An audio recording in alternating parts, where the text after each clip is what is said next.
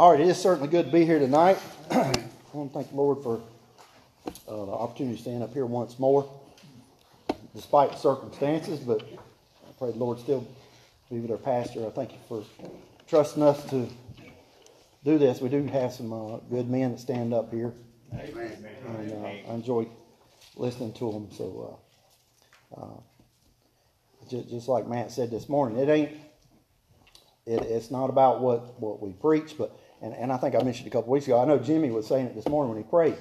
That comment I made from William Barclay is like 80% of the sermon is the congregation's responsibility. So if it falls flat, it ain't my fault; it's your fault. But anyway, if you will, you can turn to Numbers chapter 13 tonight. We have an intriguing story of spies going in and spying out the promised land, and a tale of the reply, I guess, what the story is that come back is all twisted up, and we're going to kind of get a thought out of that. Numbers chapter 13. And again, what's happened here? All right, Moses is in charge. Israel has spent their allotted time in the wilderness. They're coming to the border of the promised land. They're here, I think down in verse 1 it actually tells you. They're in Kadesh Barnea, which is right to the southern part of what we know today as Israel. God tells Moses, hey, get one leader. I think, verse 2 tells you, it says, everyone a ruler among them. Not just some random Joe by a pick of a lottery. You pick one of the leaders. One of the leadership. One of those 12. To be a spy, I want you to send them in that land and look at what you're going to get. What you're going in for. And then come back and report. So that's what Moses does. And you know, we sometimes we look at the Bible, and especially where we're talking about there in Chronicles, where you get so-and-so begets so-and-so, and so-and-so begets so-and-so. It is hard to stay concentrated on that. But here in verse 4, down through 16, it talks about the name of these 12 spies. Okay? It names them. It calls them out. Okay?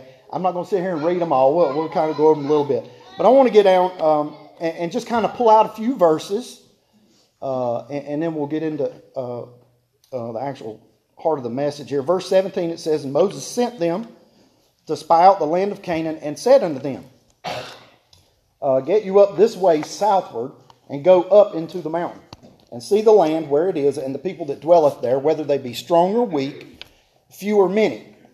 And what the land is that they dwell in, whether it be good or bad, and what cities they be that they dwell in, whether in tents or in strongholds, and what the land is, whether it be fat or lean, whether there be wood therein or not. Oh, you got to have your carpenters, right? Yeah. Amen to that.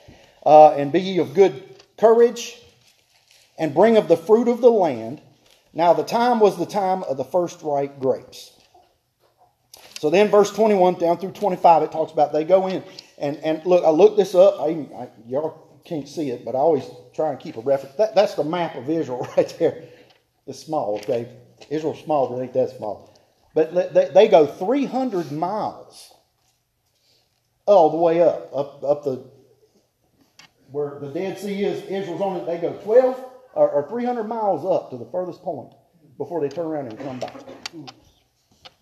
They spied it out pretty well. They went a long ways up there. From here, I think Atlanta, Georgia is 325 miles. So that's about they walk to Atlanta. That's a long walk. All right, so that's about how far they went. So I think they got the lay of the land. They saw the people. They know what crops is growing and all that sort of stuff. Then you come back, and they have to give that report. So you come down here in verse 26 and it says, and they went and came to Moses and to Aaron and all the congregation of the children of Israel unto the wilderness of Paran to Kadesh, and brought back word unto them and unto all the congregation, and showed them the fruit of the land. Here it is, boys. Boom, and they throw them things out there. And I've heard lessons on this or sermons on this all my life talking about, here they come in with a rack of grapes between them. It took 4 of them to carry them things as big as your head. Yeah. We don't know how big the fruit was, but I'm sure it was big. Yeah. Like Barney says, it was real big. All right, so they're laying all this stuff out here. Like, look at these sweet potatoes, man. Look at this. Look at that. You know, I mean, and everybody's gathering around. They're getting a look at it. They're real excited. In verse 27, and they told him and said, we came into the land whither thou sent us, and surely it floweth with milk and honey, and this is the fruit of it. Now, they use that word surely there. And I got to thinking about that, and we've heard where they talked about this as being the promised land. The promised land. The promised land. Where does that come from? And why are they talking about it like surely this is the land? They're referring to something they've heard. Okay? And, well, we'll take time. I'll go back and then we'll pray after we say it. Exodus chapter 3. All right? You don't have to flip there if you want to. You know where it's at. Exodus chapter 3. Now, remember what's happening. Egypt has held Israel in bondage for all them years. 358, 359, however long it was, 400 total years.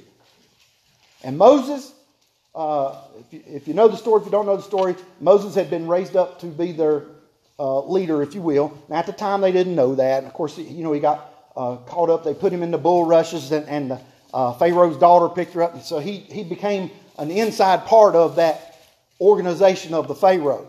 He had unblemished access to the Pharaoh.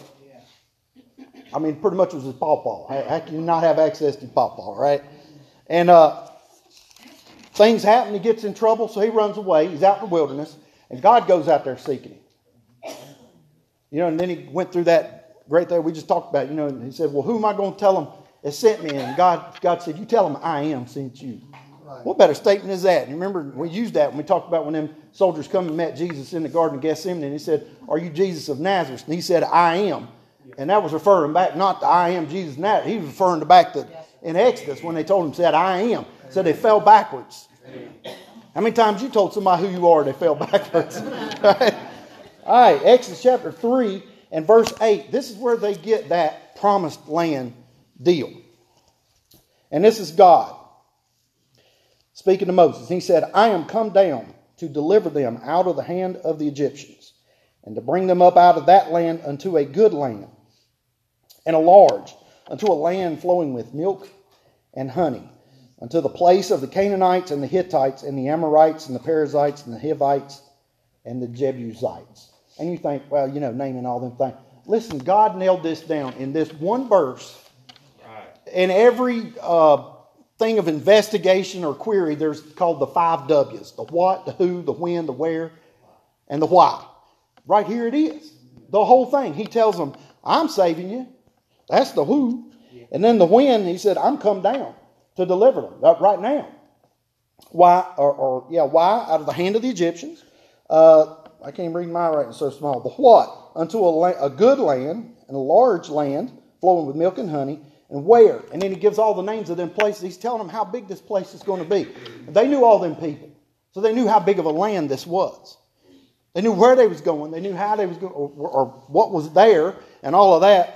But that phrase there, a land flowing with milk and honey. And then you come back here to this report, and they say, surely it floweth with milk and honey. Yeah. All the time that they've been going there and looking for this thing, they didn't just hear it was a good land. They heard the exact phrase that God had given Moses back there in Exodus chapter 3 and verse 8, a land flowing with milk and honey. And when they give their report, what do they report back? Surely, saying it's exactly just what God said. It's a land flowing with milk and honey. Amen. Amen. So, you know, the people are all excited. And then man steps in. Look at that next verse, 28. Nevertheless, that's a $10 word for but. Nevertheless, the people be strong that dwell in the land, and the cities are walled and very great. And moreover, we saw Bigfoot there. At Children of Anak, that's what that is. These are giants. It goes down there and explains in verse 33. And there we saw the giants, the sons of Anak, which come of the giants. So there's like a race of giants even before them that they're referring to. They saw Bigfoot there. All right. And so, you know, you always lead in with the good. when you got something bad to say, and then you let the lead fall where it is. And that's what they did.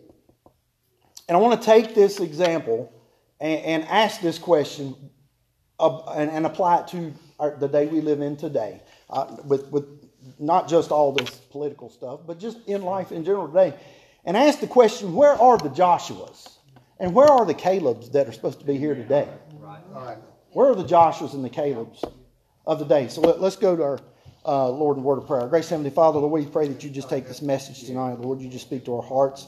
Lord, I know this focuses more on our young people, but Lord, I pray that we would all learn the lessons that are here. Lord, that you speak to our hearts and gain the knowledge that you need us to have from it. And Lord, I pray that you would speak, Lord, just freely, that we don't hinder you in any way. Lord, we'd have the ears to hear. And Lord, I pray that you just take this message and get the glory and the honor for it, Lord. In Jesus' name we pray. Amen. Amen. So, in referring back to them 12 spies, and if you want to see who they are, if you want to mark them for later reference or whatever, Numbers chapter 3, verses 4 down through 16, it specifically names out the man who they're sending, who his father is, and what tribe he's from. There's all that connection. And we've talked about it before. The Israelites, they're all about that genealogy thing. Well, whose child? I don't care who you are. Whose child are you? I mean, it's about what the confrontation level is. What's your blood? What's your genealogy? And then they address importance to you based on that. And as you come through this list, and I've sat down and I looked at it because there's nothing in the Bible by mistake. Everything's there for a reason.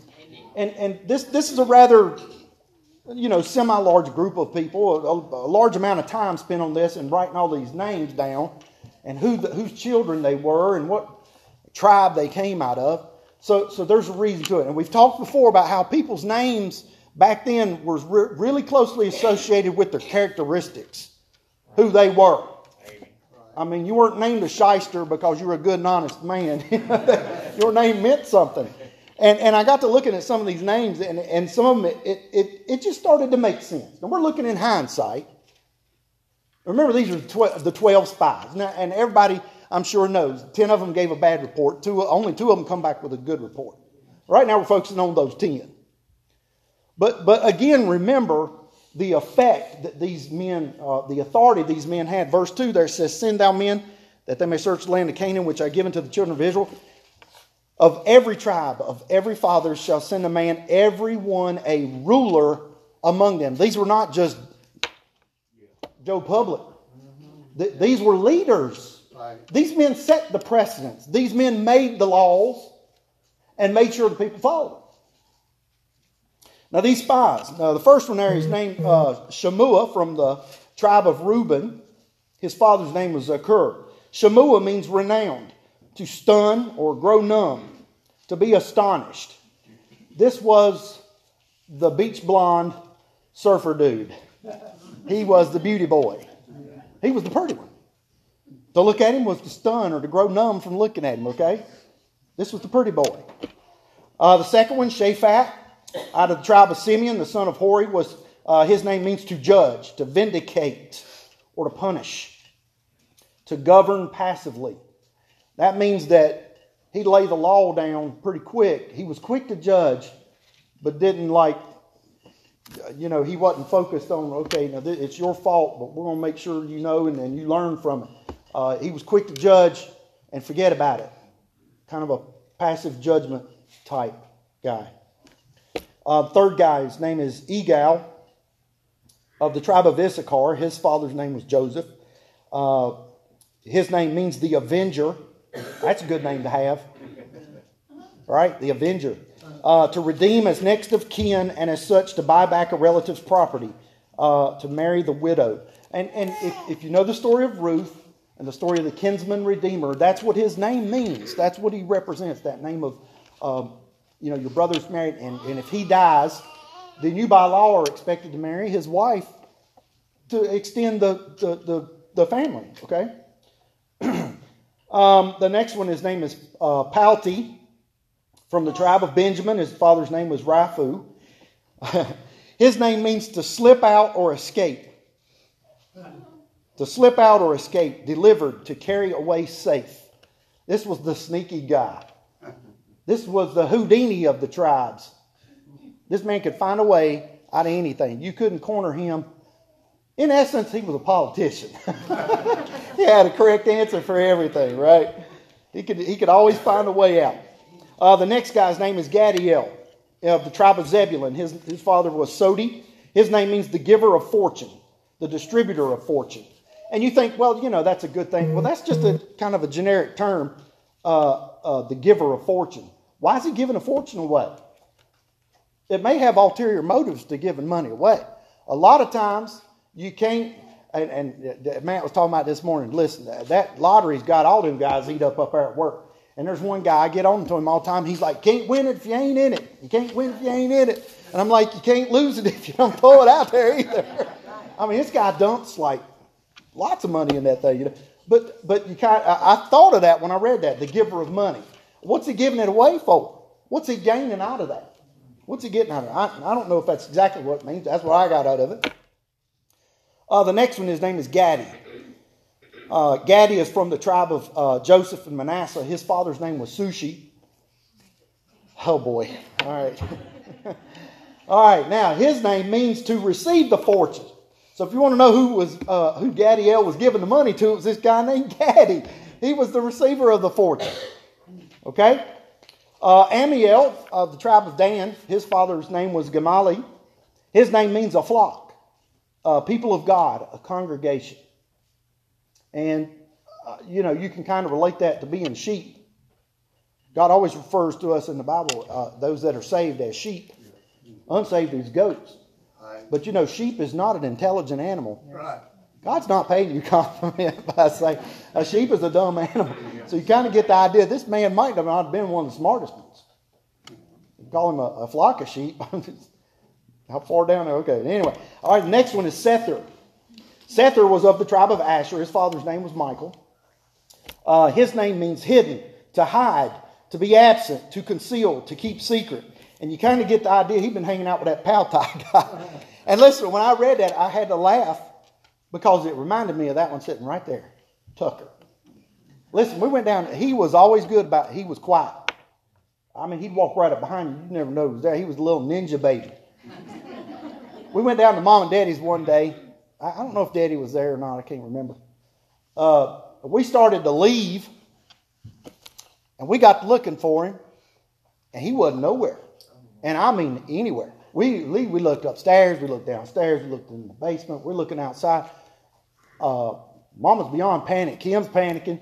And I'm sitting there going, where could he have gone? I mean, he just walked out the door and just kept going, because I remember growing up, we could do that. We could just go out the door and miles and miles of woods. You could just keep going. I mean, I forget how long it was. You remember how long it was? I mean, it was a while.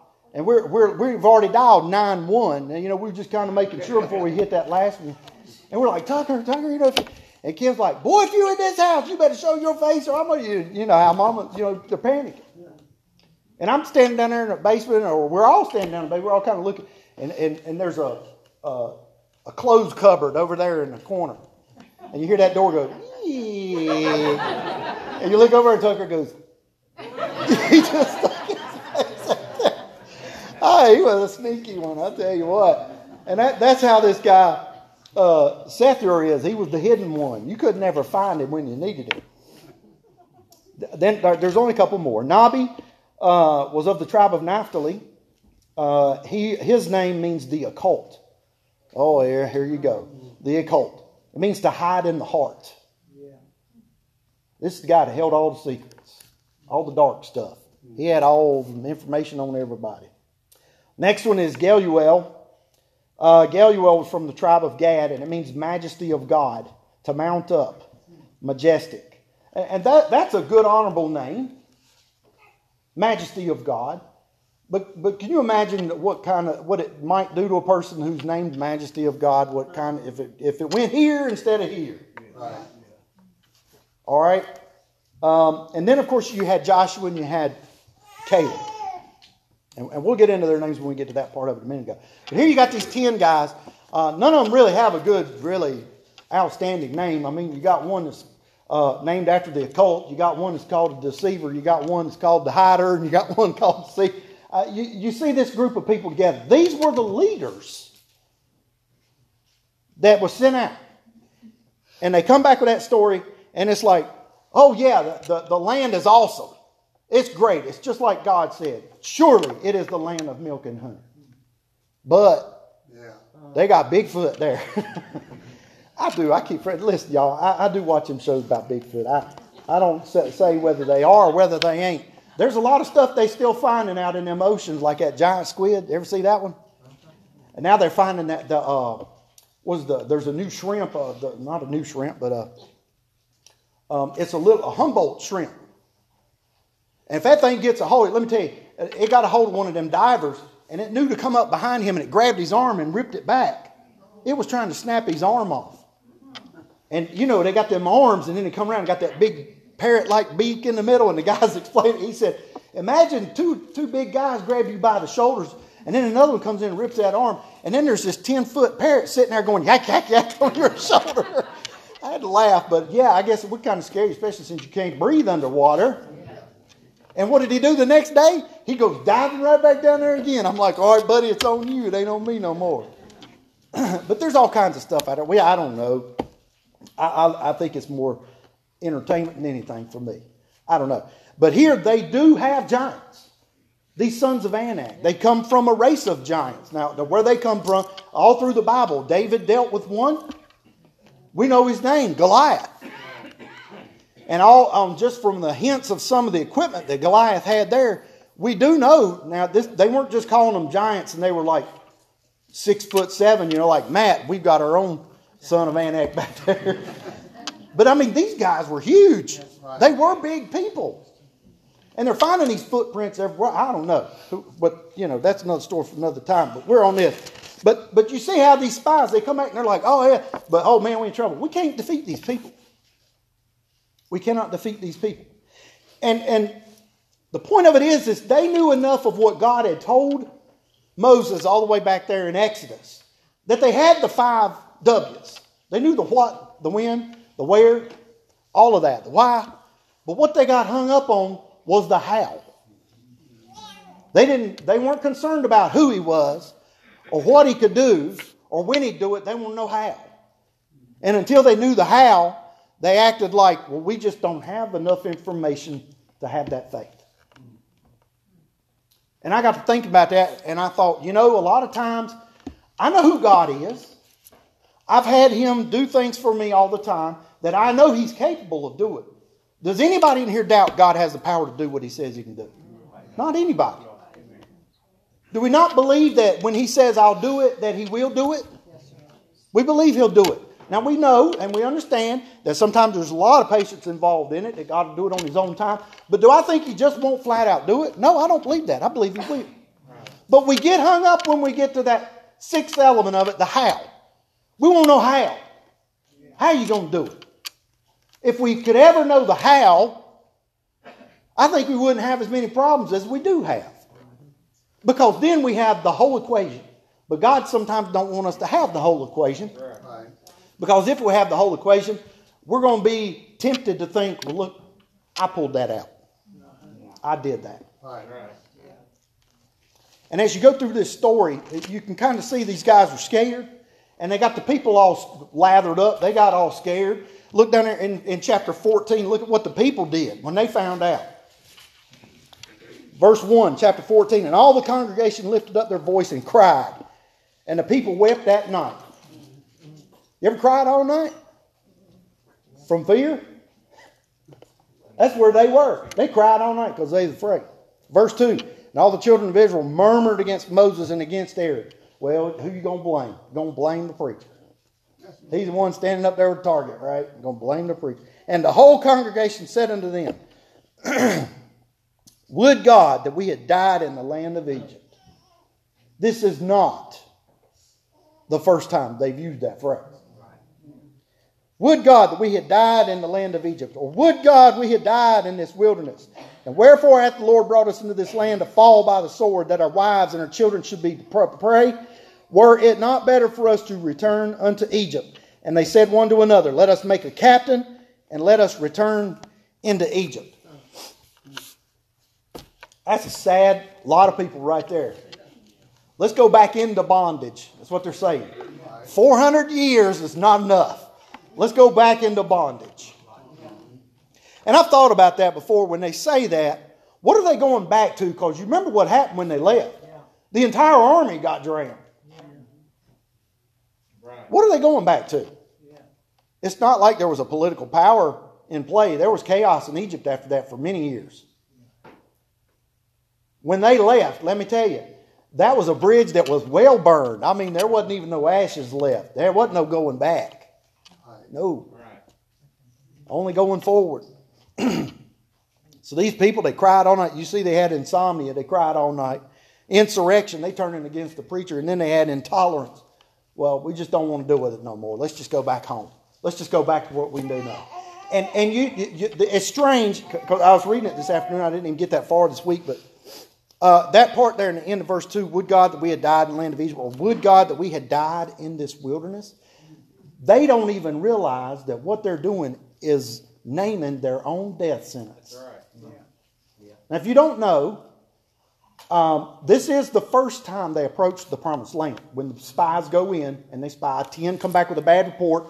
2, Joshua and Caleb, come back with a good report. We're going to jump to the end here, then we're going to come back. Okay?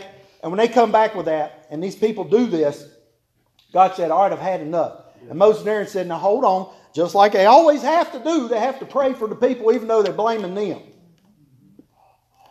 Moses and Aaron were quite men. I mean, before long you'd think, God, zap them. Show them who's boss. Moses and Aaron always seem to be those that, Lord, just forgive them. You know, and God says, all right, well, here's what we're going to do. They're going to turn around and they're going to go back. They're going to go back into the wilderness and they're going to stay out there. And I forget where it was. Over here in chapter 14, verse 26 down through 33, it talks about it all. They're going to go back for another 40 years. That's for how long they were complaining. I think it was 40 days they were complaining or something. They named her. He said they're going to all die out there, just like what they said right there. They're going to die in the wilderness. That's what they're going to do. All except Joshua and Caleb and his descendants. And listen, it even goes so far to say that they won't have to, their clothes ain't going to wear out or nothing. God's going to take care of them and all that. God's looking out for them. But everything they said over there, hey, it'd have been better if we'd have died in. Well, okay, that's what you're going to get. Right. So sometimes we must be extra careful on things that we complain about. Because even though we kind of haven't been there and we're complaining, well, that could have happened, God might just turn around and do like he did Israel and say, well, you said it, not me, so let's just put you through it and see what you really should have, what you did miss, you know. So we need to be careful sometimes what we do complain about. Might all be thankful we didn't get that far. All right, so we see that pouting of the people there. Now, the proclamation of the 2 saints. Of course, we're talking here about, or 2 scouts, talking about Joshua and Caleb. Let me go back here and give you their names and what they mean. Now Joshua is, I don't know if you've heard this before or not, but Joshua is the Old Testament version of the New Testament named Jesus. Same name, Joshua, Jesus. But here, if you look over there, there's a little bit different spelling. In verse number 8, Numbers 13, verse 8, it says, of the tribe of Ephraim, Oshia, with an O there, Oshia. This is Joshua. Now, this is not the first time he's introduced. We know all the way back that he's come all along, that he's a trusted ally of Moses. He's used with the military, becomes like the military leader, the general, if you will. But here his name is formally given as Oshia, I should say. Oshia. And that name means deliverer. Deliverer. But I want you to notice, look down in verse 16, it says, these are the names of the men which Moses sent to spy out the land. And Moses called Oshia, the son of Nun, Jehoshua. That's where he kind of changes the pronunciation to Joshua. And you think, well, big deal. Is it not written in the Bible? Yeah. There's a key significance to what happened here. Yeah. Something that he's calling out, and God told him, you write that down for a reason, for a purpose. Right. Now, deliverer, by the name, it carries the of great influence on what's going on with this group of people. But the name Joshua means Jehovah saved. That's a little bit different definition than just plain deliverer. Anybody could be a deliverer. If Bo fell down on the ground right here and I reached down and saved him right before he hit the ground, I've delivered him from injury. But Jehovah saved, that's naming who the deliverer is. Right. Nobody else could do that but Jehovah. Amen. And so when he changed that name from Oshea to Joshua, he went from deliverer to Jehovah saved. And that nailed it down. There's no doubt who's going to save them. And Moses does this right before they go into the promised land to spy it out. He changes Joshua's name, and it kind of puts that idea in Joshua's head. This is God's doing. This is God's doing. I got to remember, God promised us this land. God promised us this land. And so that's the thought. When he goes in there, his mind was set straight. He wasn't thinking about like, oh, what the other, where's a good place to hide?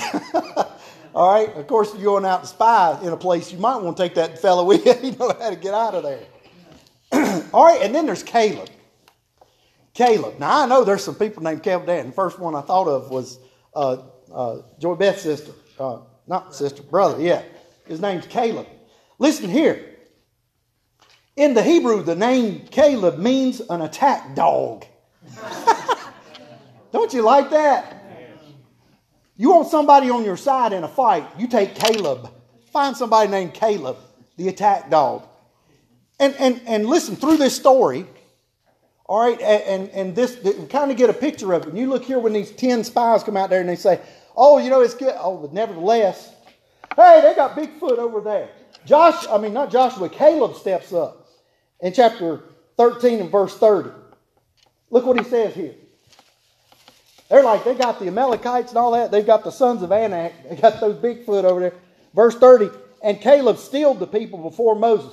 You could just kind of see, oh, they're starting to whine, and Caleb stands up there and goes, and they just kind of got, they knew this boy's background. He was just like, he just gave him that look, and he said, and stilled the people and said, let us go up at once and possess it. He's ready to go. Do you see any hesitation in that? Let us go up at once and possess it. He didn't even have any doubt of what would happen. For we are well able to overcome it. We are well able to overcome it. That is pure faith right there. Do you think he's saying we have the power to do it? I don't think any of that. No, he knows the God that they serve. God had promised them. And even told them the land and the people that was going to live there when they got there, and how they was going to come in and possess that land. Now, how do you come in and possess it? Somebody has to go in there and get rid of what's in this place. And never told them they'd have to go in and what. But they did have the army and they had to go in and do it. But God did the fight. That's right. Amen. And Caleb had no doubt. And Caleb's out there barking at them, telling them, hey, let's go in and do this thing now. What are we waiting on? We've got God behind us. And even Joshua and them together, and they come out and the people start complaining and all that. And then it gets down here in verse 6, down through 10. And here's where Joshua and Caleb join forces, and it says they rent their clothes.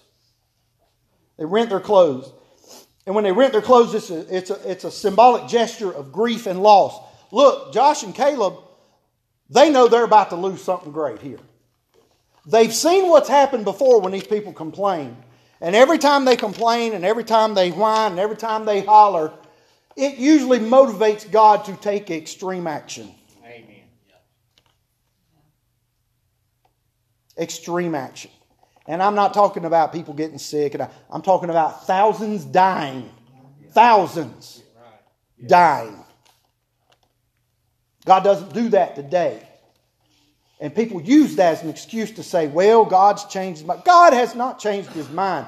When God says it's wrong, it's still wrong. God has not changed his mind. Amen. You better just be thankful we don't live under the land or under the law, but we live under the age of grace. Amen. God has extended you grace. Don't misconstrue that for acceptance. And a lot of people, and I think about that all the time when I read that verse about many will stand before me and say, Lord, Lord. They're falling on that. They are totally committed and believe that God says it's okay. They're not being judged. Nothing bad happens. So they have convinced themselves that God says it's okay. So therefore, I'm going to keep on going doing what I'm doing there. Amen. Exactly right. Yes, sir. If God, it falls right down. I mean, it's so simple as thus saith the Lord. That's all you got to rely on. Mark it down. If God said it, you believe it. Amen. If God didn't say it, you shun it. Yeah. Right. Shun it. And you'll be all right.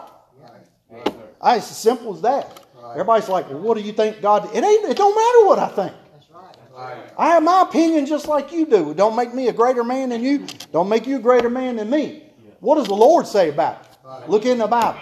Amen. Amen. Look in the Bible. And it's just common sense. You know some things is wrong. You know it's wrong.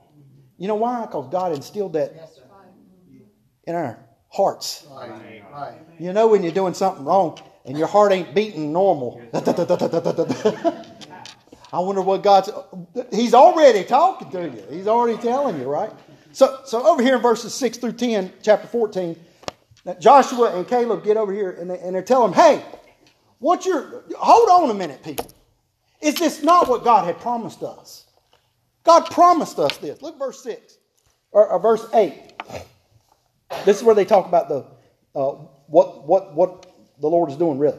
Verse 8. If the Lord delight in us, then he will bring us into this land and give it us, a land which floweth with milk and honey.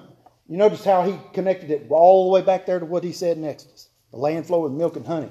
These people had heard this, rehearsed it, till they knew without a doubt the connection. God, promised land, milk and honey. Right. They knew the connection. Verse 9, only rebel not ye against the Lord, neither fear ye the people of the land, for they are bread for us. Their defense is departed from them, and the Lord is with us. Fear them not. Right. Joshua's trying to convince these people, hey, don't forget who your God is. Right. For 40 years we've seen him work. All these are a group of communities. Have you already forgot what he's done to the greatest military might of the land? And how he did it? Who would have come up with that? Moses, get your people together, make them stand still. What? Stand still. We got to run. Stand still, be quiet, and see the salvation of the Lord. Right. When you want to run and hide, but God tells you to be still, that's when he's working his most. And God told him, said, look behind you. Said, I'm going to open up that ocean. You go out and walk across that thing, and I'm going to save you. And you've heard the debate. Oh, well, it wasn't really an ocean. It was a marshland and all this kind of stuff. Listen, the Bible said they went across on dry land. Amen. It said that God sent a wind down through there. That's the Holy Spirit. Amen. The Holy Spirit's going down through there saying, it's okay. I'm marking the path. Come this way. Amen. Trust in me. Lean not unto thine own understanding. I'll be a light unto your path. You can hear him saying all them things. We have, as chunks and particles all down through the Bible, there are millions of people coming out there. Millions of people. Right. And they get to the other side, and here comes that Egyptian army following right down through there, all them chariots and all that. And then people are looking out back there, and Moses standing out there, and he says, okay, just wait. God said he's going to handle it. And I think it's an ocean. I just believe it's an ocean. Right. A sea. Sea and ocean. That's just spelling differences. It's still a big body of water. And here they are, they're coming down through there, and you see them big walls just standing up there. And then, can't you just hear it? I mean, put yourself in that situation. All that wind is swirling around. You hear the oceans all kicking up, and then all of a sudden, it just gets deathly quiet. The wind stops blowing. And you're looking out on there, and all of a sudden, them big old walls just start going. Yeah. Whoosh! Just like, I'm sorry, Nora, I made you jump, didn't I? Everybody jumped. You see that water just come in, whoosh. and just like a washing machine on an epic scale. And swallows all them people up. They all saw it. And God did it on such a big scale, I believe, so that all them people had a witness to what happened. They didn't have to go back. Did you see what happened? No, I didn't see what happened. Did you see what? They all saw it. God put them somewhere. They all could have seen it. They all had a front row seat. Nobody missed it. And it says right after they come through that, they come in tomorrow with that bitter water, and they start hollering, "Would God, the water's bad. Let's turn around and go back." Really? You just come through one of the greatest epic things that ever happened to a group of people, and you're going to start complaining. Well, that's what they're doing here. Right. And I want to focus that on today. Now, if you don't know this, when we refer to the promised land, we're not referring to heaven. Okay? It's a place of content, of blessing, that sort of thing. Listen, we as Americans today, we're in our promised land. America is our promised land. It's a land of blessing. It's a land of milk and honey. I mean, we've had technology. We've had just agricultural things. And listen, it's been all God. It's been all God. Because those forefathers took a stand and said, we're not going to do what the governmental church wants us to do. We're going to say, thus saith the Lord. And we're going to do that. Phooey on the king. Phooey on the Egyptians, i.e. the British. We're going to make our own stand. And listen, you go back and read the history books that the government don't want you to read no more. And some of them battles in the Revolutionary War. Listen, we're talking about the world's most fearsome army going up against farmers. I kid you not. These guys had no military training. Yes, after a couple of years they gained it, but when it started, they had none. And some of them fights, it was 10-1, 50-1, 100-1. And said some of them fights were so intense that they found architecture or whatever it is, where the bullets hit each other and dropped straight to the ground. That's a pretty thick fight. And somehow they pulled it off. But that's not the real answer. They didn't pull it off. God pulled it off. Even the story of Washington crossing the Delaware. At no other night during that time when they were there did that river fog over, except the exact moment when he had to, and it fogged over.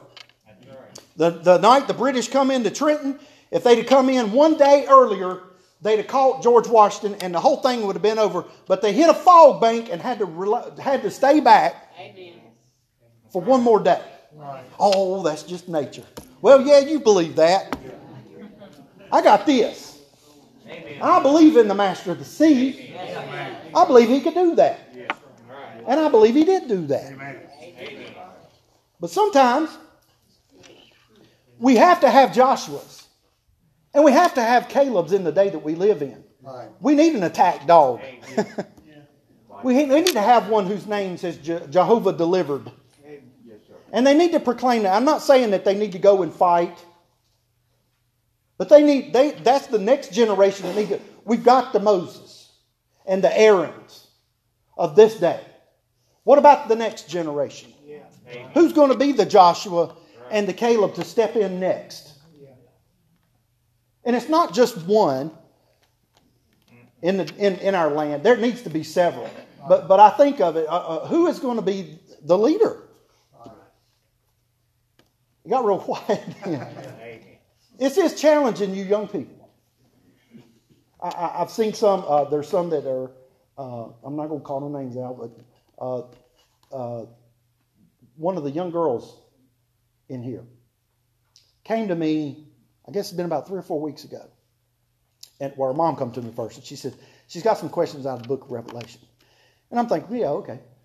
So I sat down with her, and she come up here, and listen, she breaks out this notepad. It's got like 30 questions in there. And I'm like, okay, now she's ready.